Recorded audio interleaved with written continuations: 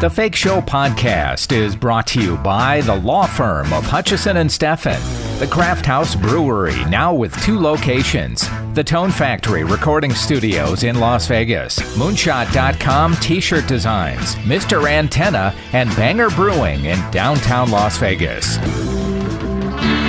It's The Fake Show with Jim Tofte. I always enjoy it when I get a chance to talk to Micky Dolenz of the Monkees. He's got so many stories to tell from back in the day. The last few years, Micky has teamed up with former bandmate Mike Nesmith for the Mike and Micky Tour, which has been hugely successful. And now they've got a new 2-LP live album featuring 25 tracks and offers a set list that spans the Monkees' 50-year career. I believe I've got Micky on the line right now from Southern California. Hello. Good morning to you, sir. How are you doing? Good, Jim. How are you? Oh, very good, thank you. And welcome back to the show. I hope that you and your family are doing well. Well, yeah, we are. We're hunkered down, just trying to be careful like everybody else. And I know you guys there in Vegas are doing the same thing. Love Vegas, by the way. One of my favorite places, mainly because I don't gamble. I have a great time. Yeah, same here. That's why I've been able to live here for the last 30 years. Yeah.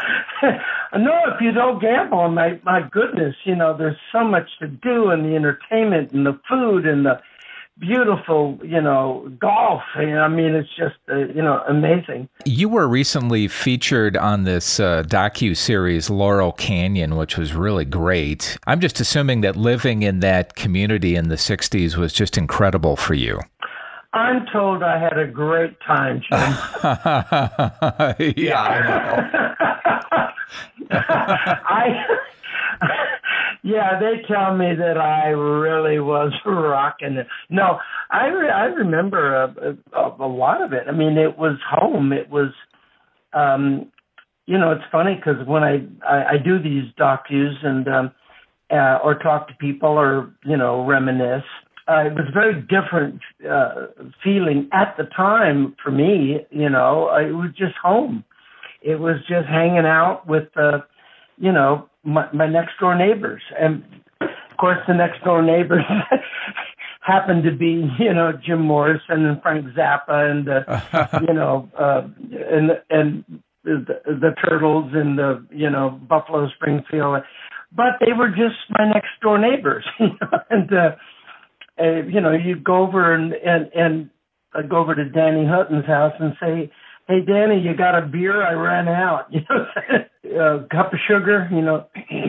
It was very laid back is the term, I guess, that we used to use and still do. You were part of this legendary Hollywood Vampires with your neighbor Alice Cooper and several other names in there. And how did that begin?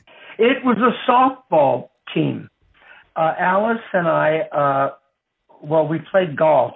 We learned to play golf together, actually taught by my father-in-law at the time, an English gentleman, an English duffer. And he taught both Alice and I how to play golf.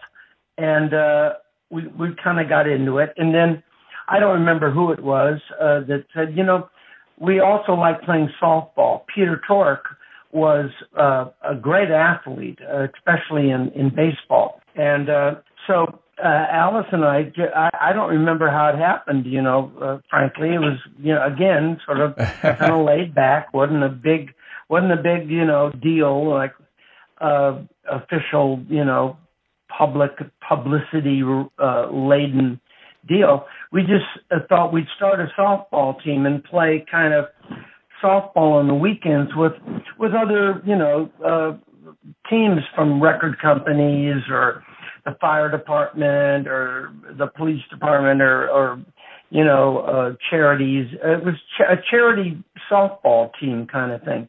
Yeah. If you look at the original photos, the shirts that we had were baseball shirts.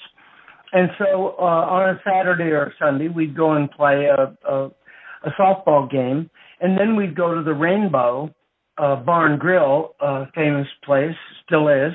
Sure. And we had pizza and drink,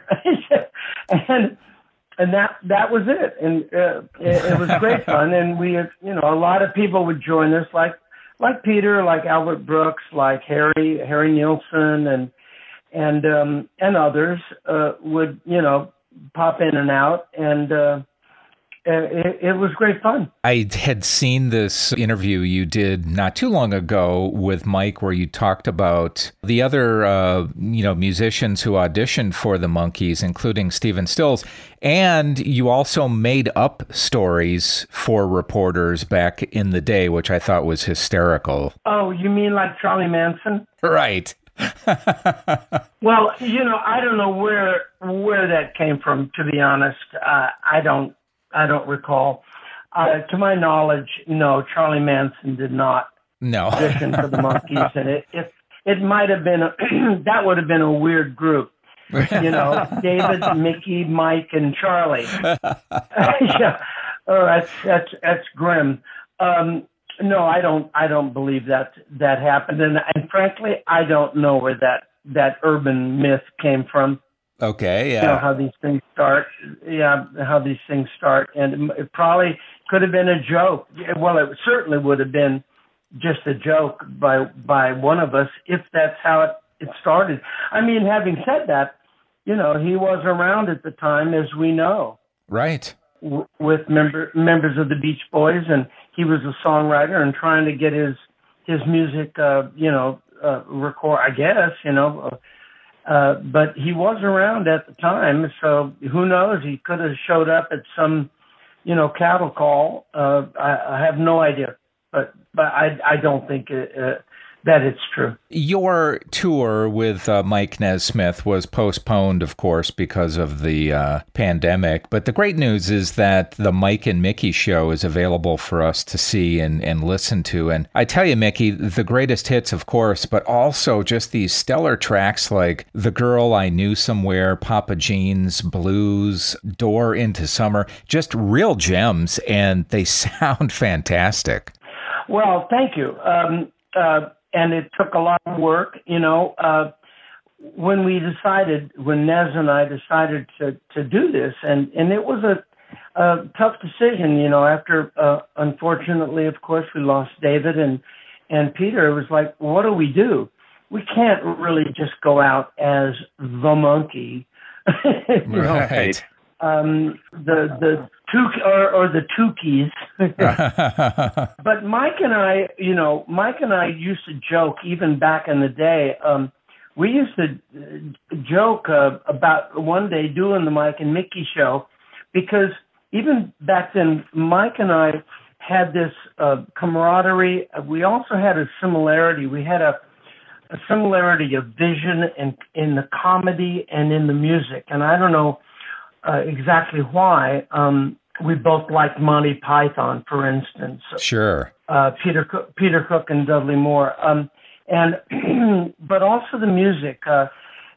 We had this wonderful blend, and still do.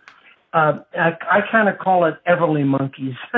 Yeah. And I don't know, maybe it's because Nez was from Dallas area in Texas, and my mom was from Austin. So I grew up with my mom and her music, and she was a singer and actress. So I was listening, as a kid, to Sons of the Pioneers and Tennessee Ernie Ford and a little bit of country western here and there and stuff. So I grew up, and of course Everly Brothers. I was a huge Everly Brothers fan. And so when I got together with Nez, and he would write these songs, and I would sing lead, and he would do the country western harmony, or vice versa. And a lot of those tunes, in fact, that you just mentioned, are both of us singing in that way, in that classic kind of third above harmony way, including, one of the biggest songs, a huge song that we had off a couple of years ago, Me and Magdalena, and we do it there, written by Ben Gibbard from Death Cab for Cutie. And so when we got together and started running these tunes, they just kind of fell into place. Yeah, and it's really good. I've seen a lot of the videos that you guys did, and I'm hoping that you're going to go back out on the road once everything kind of clears up. Oh yeah, that's the plan with everyone, and not just us. We were supposed to go out in the spring. That was postponed until the fall, and then of course that was postponed, and now the plan is March of next year. Okay. And it's all the same venues, same dates, and all the tickets and everything will be honored. And we're just keeping our fingers crossed that, everything works out. What else can we do, In the meantime, the Monkees Live, the Mike and Micky show is now at Amazon.com and Rhino.com. And my website, too, MickyDolenz.com. Micky, so nice to talk to you again, and stay well. We'll talk to you again soon, hopefully. Thank you very much. Bye-bye now. Bye-bye. And hopefully we will get a chance to have those two back here in Las Vegas, maybe sometime next year. That does it for this episode of The Fake Show. I'm Jim Tofte.